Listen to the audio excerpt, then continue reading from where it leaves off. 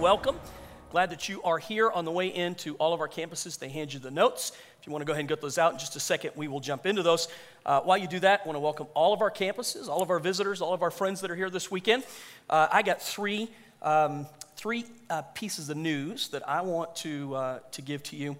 Our Israel trip this September, I've got 78 people, and I can close it at 80. So I can actually close it now if I want to, but we're set up to take 80, and so I need 2 more people, and I thought I would just stand up here. You're the first ones to hear it this weekend, and so if you want to go or been looking like, hey, Lord, do you want me to go? This is the Lord speaking to you right now. Get signed up. We'd love to have you go.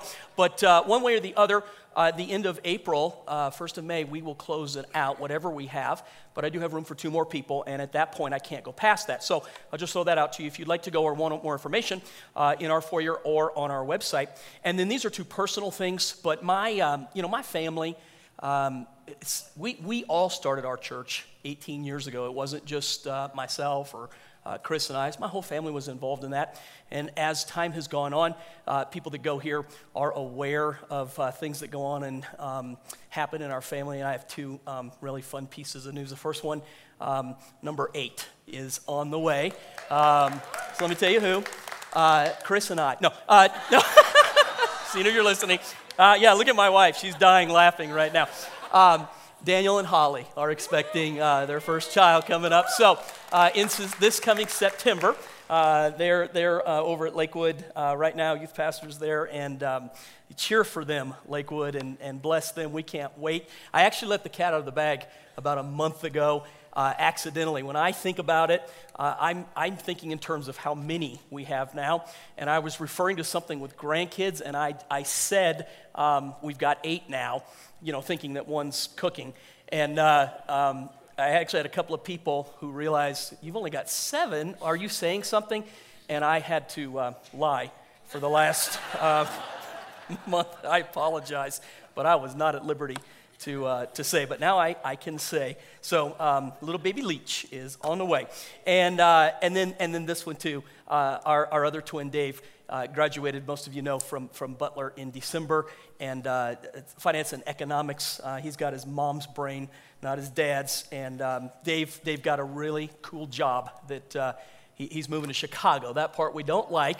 But he's going to be a trader, an equity trader, and that's what he wanted to do, and the Lord's opened up the opportunity. So those of you who know my kids and have watched them grow up, yeah, we're proud of both of them. So, all right, and if you don't know, I realize you don't care, so let's move on, and we'll just do this. So we start a new series this weekend. It's called In the Meantime, and right after that, I've got a quote there of what I think this series is supposed to be about. So I'll read it to you, and then I want to point out the nuance between what you might think it is and what it really is. So I called it In the Meantime, and this is what I think it's going to be about. What do you do when there's nothing you can do?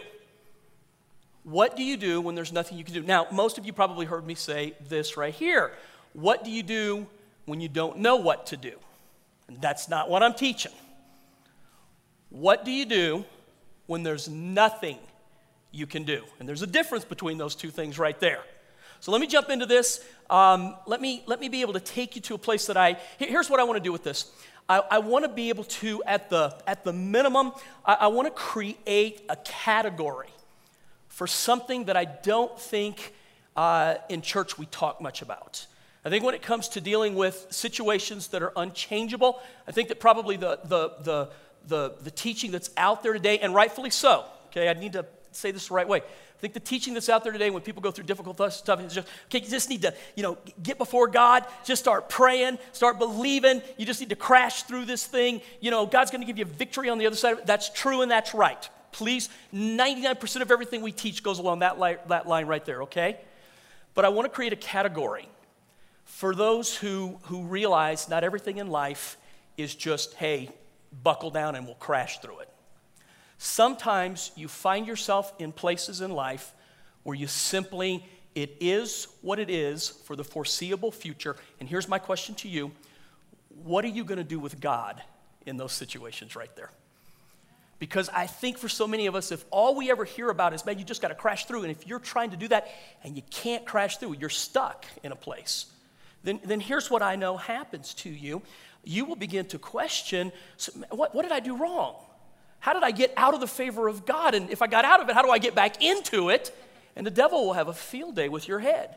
And if it goes on for a long enough period of time, here's what I know. You'll keep going, but something happens ugly in your heart where you're just not hearing from God and you think something has definitely gone wrong in your faith. Yes. So I want to create a category, and I'm just going to say it this way, right? If you're in that place today where you realize, I've got something that just, I can't change it, this will be really beneficial to you. And for some of you, you're like, man, I wish you would have preached this 2 years ago because I could have really used this 2 years ago. Okay, I get that. For the rest of you and the others that are sitting in here, you're going to fall into the last category. Maybe right now it wouldn't have been beneficial 2 years ago, and maybe right now it doesn't make any sense. But maybe in a year or 2, or 5 or 10, this might become a really important message for you to understand and remember. So I think it's got something in it for you.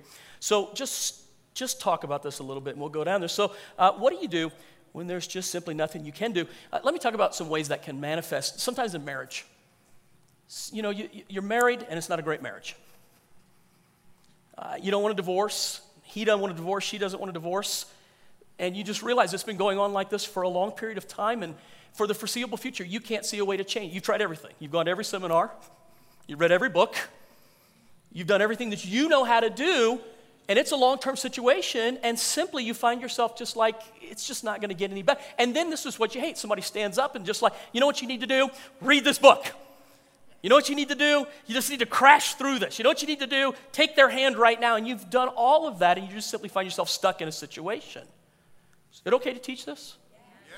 Sometimes we just find ourselves with stuff that it's not that we don't know what to do. It's just something that there's nothing we can do.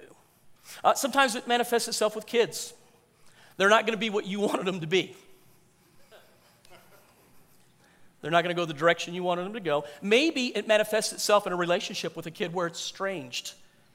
There's distance there, and there's difficulty there. And it's not a matter of just apologizing. It's not a matter of just simply saying, hey, let's move beyond this. Sometimes things get into a position where you just simply, for right now, for the foreseeable future, you don't know how to change it, and it is what it is. You know, here's the funny thing. You don't want to run. You don't want to start drinking.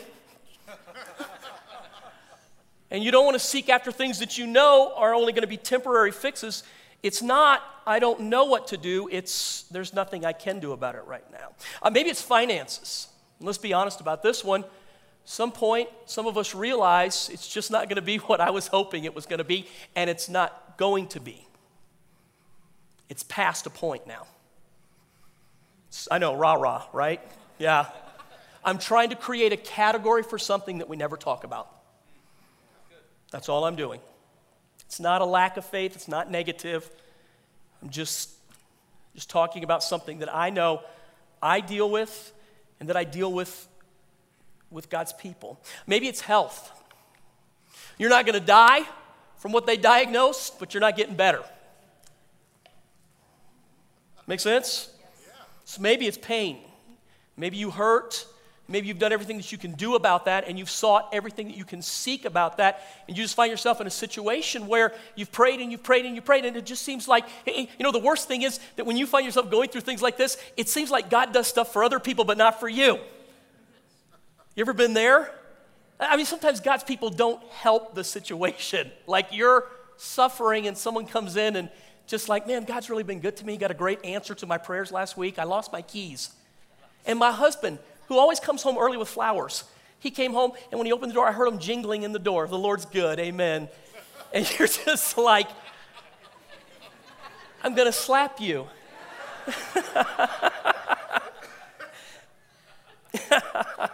Maybe it's professionally. So let me define that. Just maybe you find yourself in a situation professionally where something is just done so well for so long, but it came to an end. And you find yourself unable to make a move into something else. And it's not for a lack of trying or a lack of praying, and it's not for a lack of talent either, by the way. But you just find yourself that for the foreseeable future, you can't change it. It's not that you don't know what to do, it's that you can't do anything about it right now. Maybe you find yourself shut out of a field because someone betrayed you, said something about you or did something to you, and now you find all your options closed off. It can come in a lot of different forms. Again, it's not fatal, but it hurts. And there's just no simple way to change it. Maybe it's academically. Maybe you just realize, I'm not going to medical school. I'm 70 now, and it's not going to happen at this time. I'm trying to have a little bit of fun with it while we talk about it. Maybe just realize just the plans and the hopes that I had for the foreseeable future. I can't see a way to change it. I'm in the position that I'm in. And the funny thing is here, there is no easy answer to this. And here's what I don't want this to be. I don't want to try to create a category where I give you an easy answer. Because I think that's what we've tried to do to people, and that's not always helpful. Just pray more. Just believe more. Just get up earlier. Get in a small group and go deeper. So all those things are true and they're good and they're right, but sometimes we find ourselves doing all the right thing and simply nothing's changing. And when that goes on for a long season of time, think about this for a moment. The devil is right there to challenge you. Your own brain begins to challenge you. And then what if God is silent during that time? Just what if?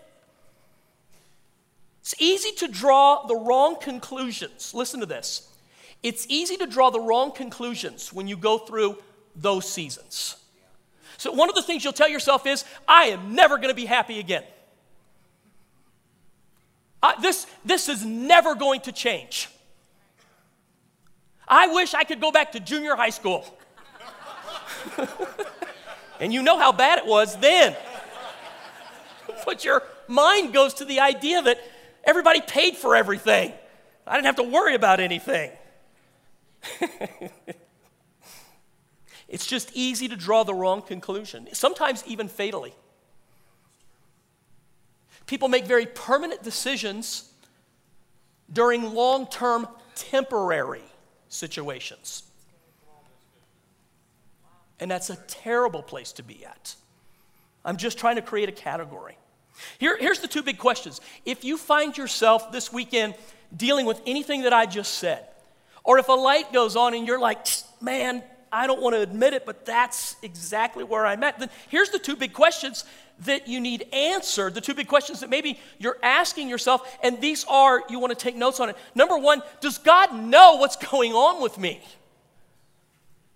If it's short term and you break through, then you know that God knew. But when you're loving God and you're doing all the right things and yet you can't get through it, it goes on for a long period of time, your brain will begin to argue again, does God even know? Tell me that the enemy doesn't stand there and ask you, does God know? And then the second one is simply this, if he does know, doesn't he care enough to do anything about it? So the one we challenge his knowledge on it, and then the second one we challenge his power to do something about it. Ever been there? Just me? So does God know and does God care? Let me give you three answers to those two questions. Three answers to those two questions. One, God isn't absent. So I'll say this first and then back up. Don't ever confuse God's silence with his absence. Did you hear what I said?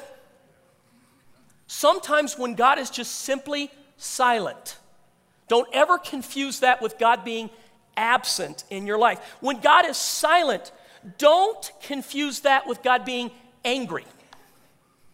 Tell me that's not an easy thing to find yourself falling into.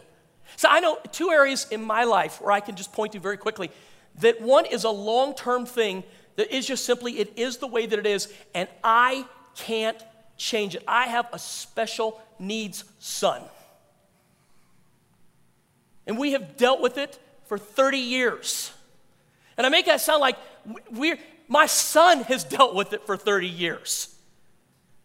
Seeking everything that we knew how to do, from prayer to medicine to therapy to just people being involved. And we're stuck with a situation that it's not that I don't know what to do, nothing can be done. And it's in those times when it's at its worst point. I'll give you an example. A sibling gets married and is having a baby. Or one graduates college and has an awesome opportunity. And across the room, with one hand, I lift victory and celebrate, and with another, I grab a hand to pray for a broken heart. Did you just hear what I said? It's amazing how your heart, Chris and I just said this, how you can praise God while your heart is torn out of you. It's a uniquely human experience. It's one that God knows and God cares. But in the middle of that, when you don't hear God's voice, simply because maybe there's not an easy answer to it. Here's what we think. God, if you just speak to it, it would solve it. But even the thing that God does speak to, we still question. You want an example? He'll tell us things not to do. And then we'll do them. And we're just like, if you'd speak, it would settle the issue. Are you sure?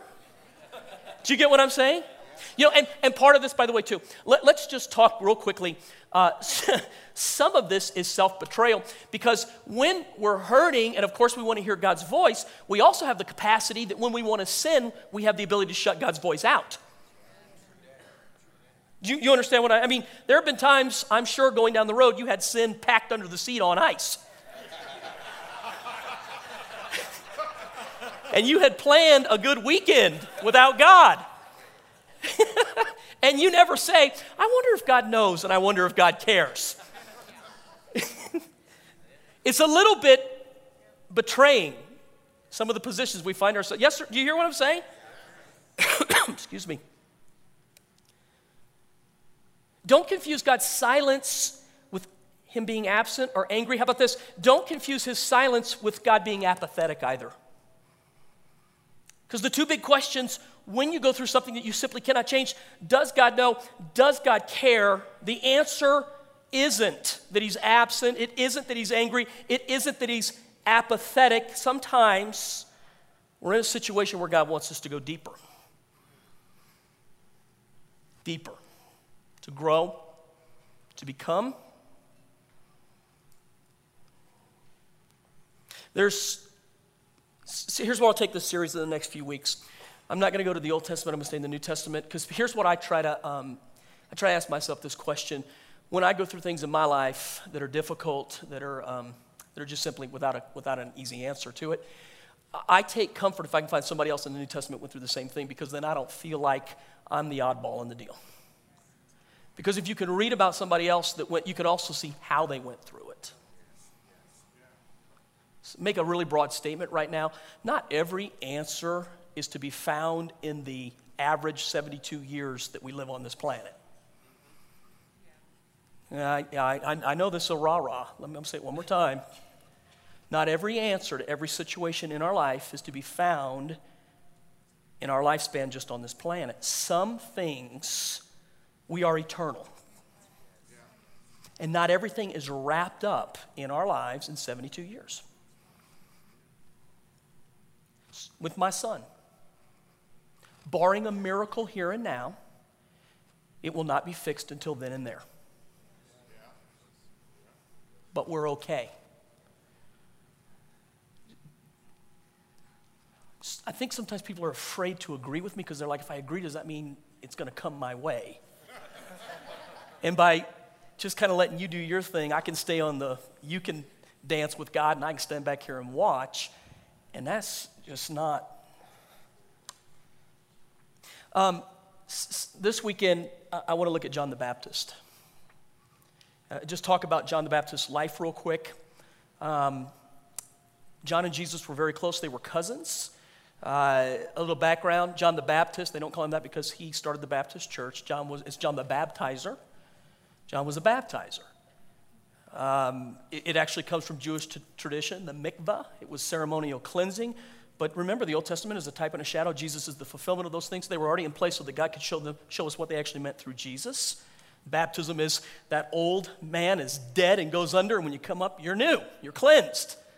It's amazing things. John, when Jesus comes on the scene, John's job is to prepare the way for Jesus. So John came preaching repentance, and Jesus came preaching the kingdom of God is now here. It's powerful. Yeah.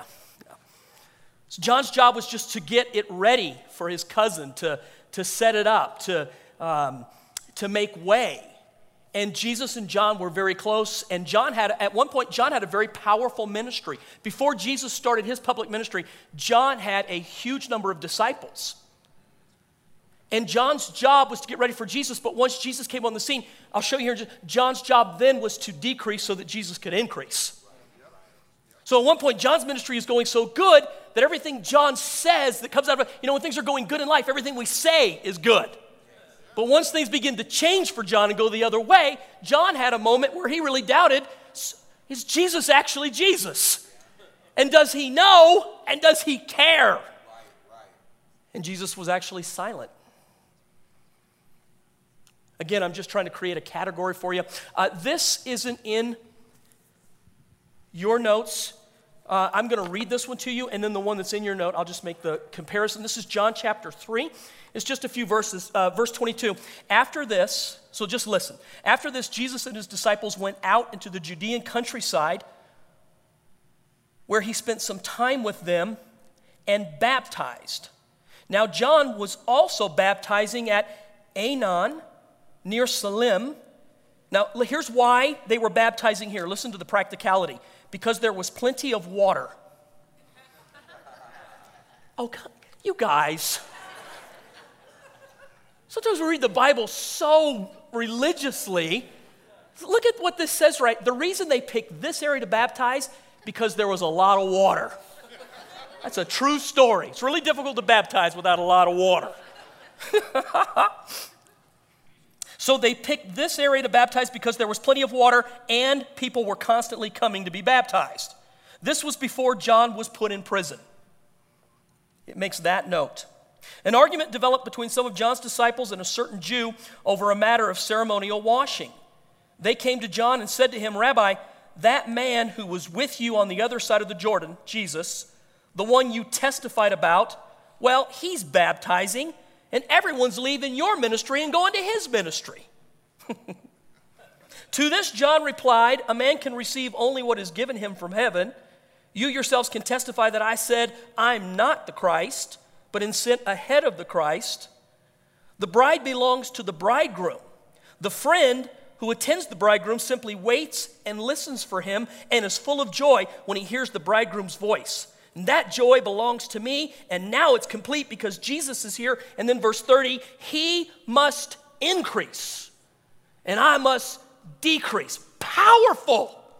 Every ministry that exists on the face of the earth today should have the same thought. Jesus has to increase, and our ministry, our presence must decrease while he increases. God, how different would it be if all pastors thought that way? It's not my ministry, but it's his ministry. Okay, so this is really powerful. This is really awesome. But remember, it made the note, this is before he got arrested and went to jail. So by the way, why did he go to jail? Anybody remember the story? He couldn't keep his mouth shut about political issues. You think I'm kidding? King Herod, not Herod the builder, but his son, Herod Antipas, was the king. A complicated story. Herod had two brothers. One of his brothers had a daughter. That daughter ended up marrying her uncle. We don't even do things like that in the South. This is a weird situation. Wait. So Herod and his brother, are you following me? They go to Rome for an official visit.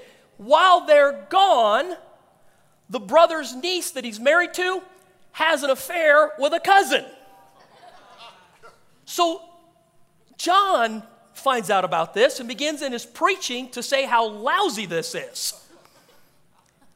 And it makes Herod mad. But more than that, it makes the girl's mother mad. And so they have John arrested and put in jail. Matthew chapter 11, we just heard in John chapter 3, John's great discourse about who Jesus is and what he needs to do in ministry. But it's before he gets arrested. There's a point now where John's been in jail for probably 2 years. We're not exactly sure. Jesus did 3 years of public ministry. What we just read from John 3 is the start of Jesus' ministry. John's already had his ministry. Things have gone really well for him. A lot of followers, a lot of people are like, man, you know how to teach. And man, a lot of people are getting converted. Wow, look at you. John announces, hey, I'm not the bridegroom. I'm just a friend of the bridegroom. The bridegroom's now here. I got to decrease. He's got to increase. And at the same time, he's preaching against political powers, gets arrested, left in jail for 2 years minimum. Jesus only preached for 3. And this is John's statement after being forgotten about in his mind for a couple of years. Matthew 11. John the Baptist, who was in... Let's try that one more time. It's John the Baptist, who was in... heard about all the things the Messiah was doing. So he sent his disciples to ask Jesus, look at the question, are you the Messiah? Now, we just read John's confession when everything is great. This is the bridegroom, and he's come for the bride, and all I've done is get everything ready, and my joy is so complete because I've done a good job in that. I have to decrease now, and he has to increase. Then he gets arrested, and then he's stuck in this position for a little while, and then he does the thing that I think is so human. He heard about all the things the Messiah was doing, so he sent his disciples to ask Jesus, are you the Messiah we've been expecting, or should we keep looking for someone else? Here's Jesus' answer to take back to John. Go back to John and tell him what you have heard and seen. The blind see, the lame walk, the lepers are cured, the deaf hear, the dead are raised to life, and the good news is being preached to the poor. And tell him, look at this strange little sentence. Blessed are those who do not stumble on account of me. And then right after that, when his disciples leave to go back and tell John, Jesus says this, amongst all of mankind, no one has ever been greater of men than John the Baptist. Jesus loved John, but Jesus didn't leave to go see John. He didn't send a postcard to John, and he didn't get John set free. You with me? It's a little hard to explain, isn't it? When's the last time you heard this taught? Never. Never, huh?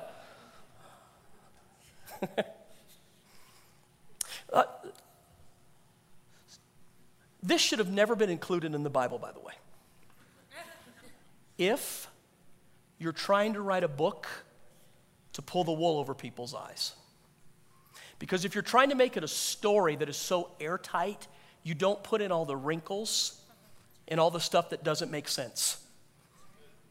No, do you hear what I'm saying right now? Follow me on this. So the next statement is really interesting because after Jesus, here's the question from John. After John's arrested, after all this happens, Jesus leaves the place that he's been doing ministry and goes down to the Galilee, and John's up in prison. I want to show you the two different views that these people have of the world that they're living in. Here's John's view in the place that he was kept as a prisoner. So when we go to Israel, I will take you right to where this is. You will never, this is the point of going, you'll never read your Bible in black and white ever. You will go and see it, and it's amazing how it'll give you a picture in your mind. So John's view, how many of you can't wait to go on vacation there? So here's Jesus' view where he's doing ministry.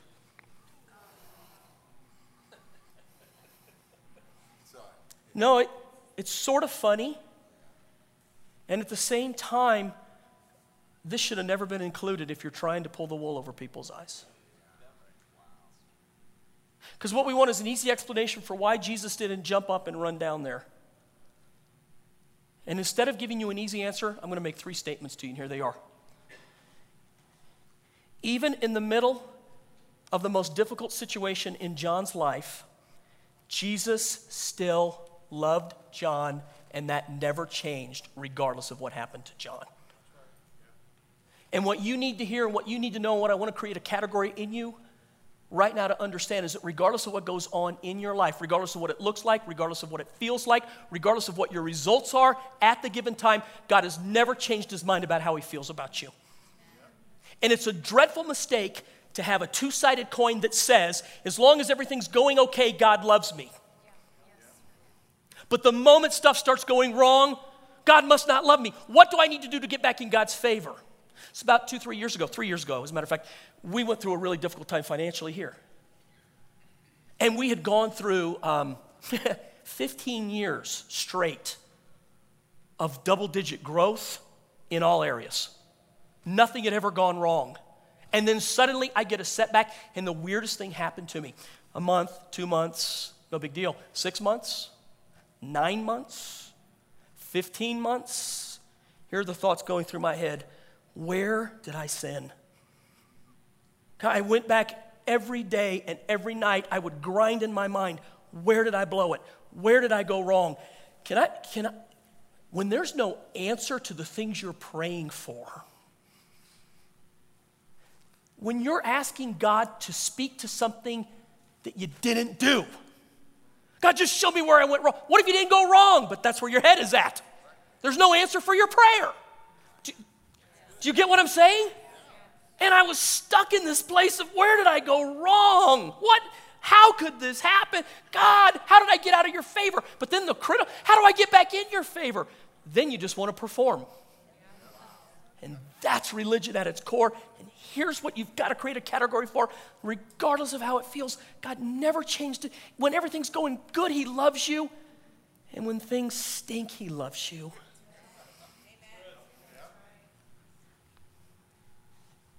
And the height of an actual mature faith is when you can hit that place and not be moved. And that's what we're aiming for, by the way. Did you just hear me?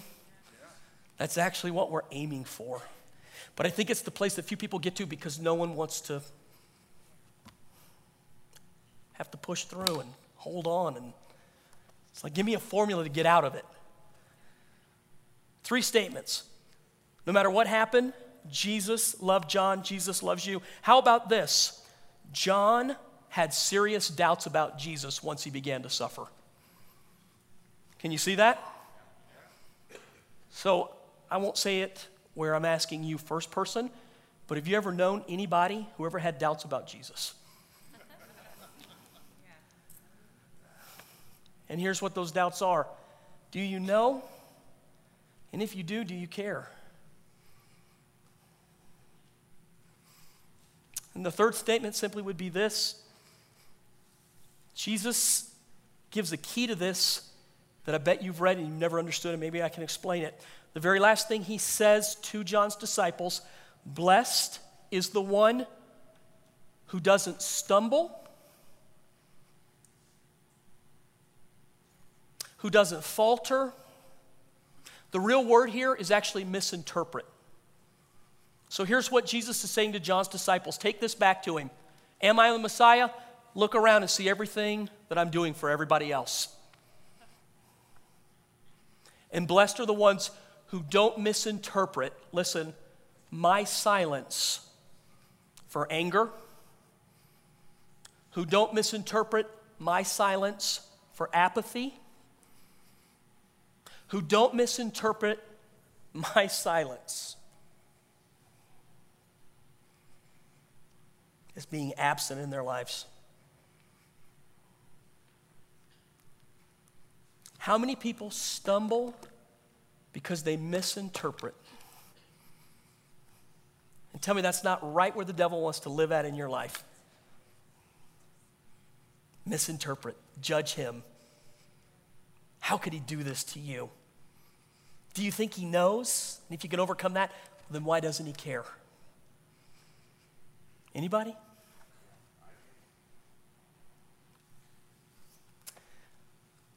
I'm in my negative time right now, so I'm just going to close with this. I'm a big reader of everything. And worse than that, I cut out everything. And it ends up in piles. I've got folders and piles of things I think someday I'll preach about that. Someday I need to remember it. There's a huge drought going on in California. You aware of it? Yeah. 4 years now. Horrible drought. I mean, it's changing the landscape. It's rearranging water usage, a number of different things with it. In recorded history, there's not been a worse drought. Recorded history for California. But can any good come out of that whatsoever? Northern California has some of the finest vineyards in the entire world. I don't know if you're aware of that. Some of you act like, what is a vineyard, Pastor? I've never heard those strange words before. Is that where you find vines? What is that? It's where they get grapes to make wine. And I just cut this out. This is actually from a year ago. And here's the headline: Drought bears fruit for vintners.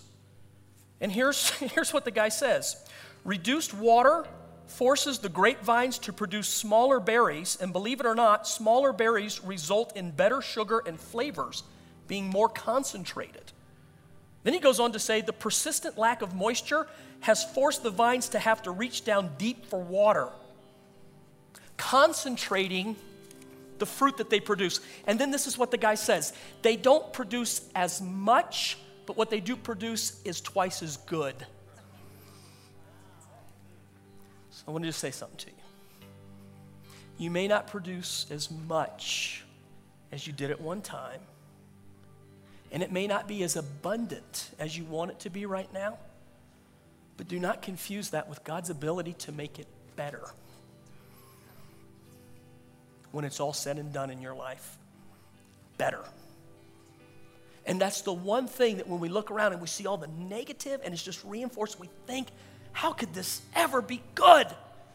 And we're so tempted to make a critical mistake at that time. I want you to remember that sometimes God uses it for us to go deeper, and deeper's better. Deeper's maturity. Deeper's when you become something that you can't be without it. Did you hear me? Okay.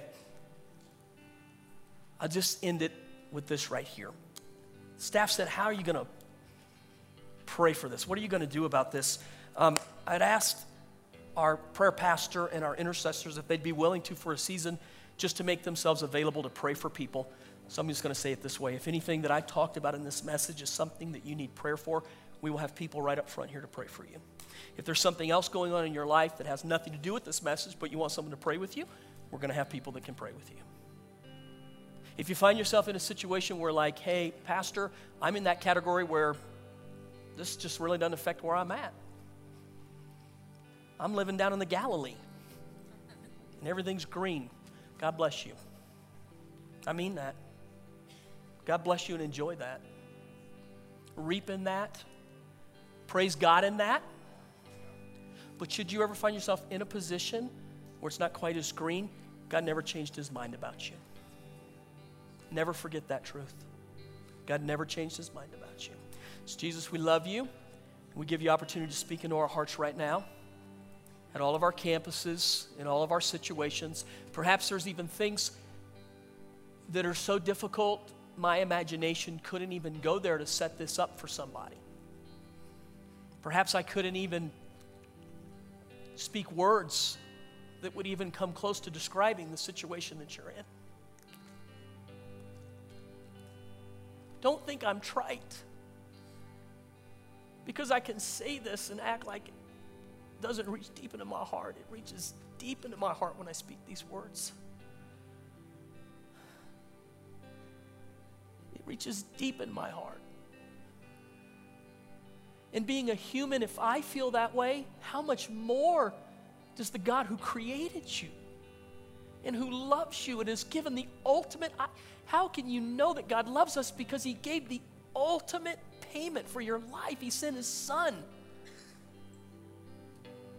He loves you. And I would pray that in the place that you're just like, I don't understand. I just don't get it. That even if there's not an easy answer to that, maybe you could just experience God in the middle of the place that you hurt. And rather than seeing that as sin or lack or not having faith, maybe it could just go deeper with your roots right now and tap into something that the Holy Spirit has for you that no man ultimately could answer anyway. Sometimes we look for an answer from man and there's just not one there. It's only in God that it's going to be found. I pray that God would do that for you. I pray that God would just help you. And I bless the name of the Lord. Amen and amen. Intercessors, if you want to go ahead and get in place, folks, Marcus will come and dismiss right now. And if you need prayer, then he'll direct that. I'm sorry, Terry's going to do it.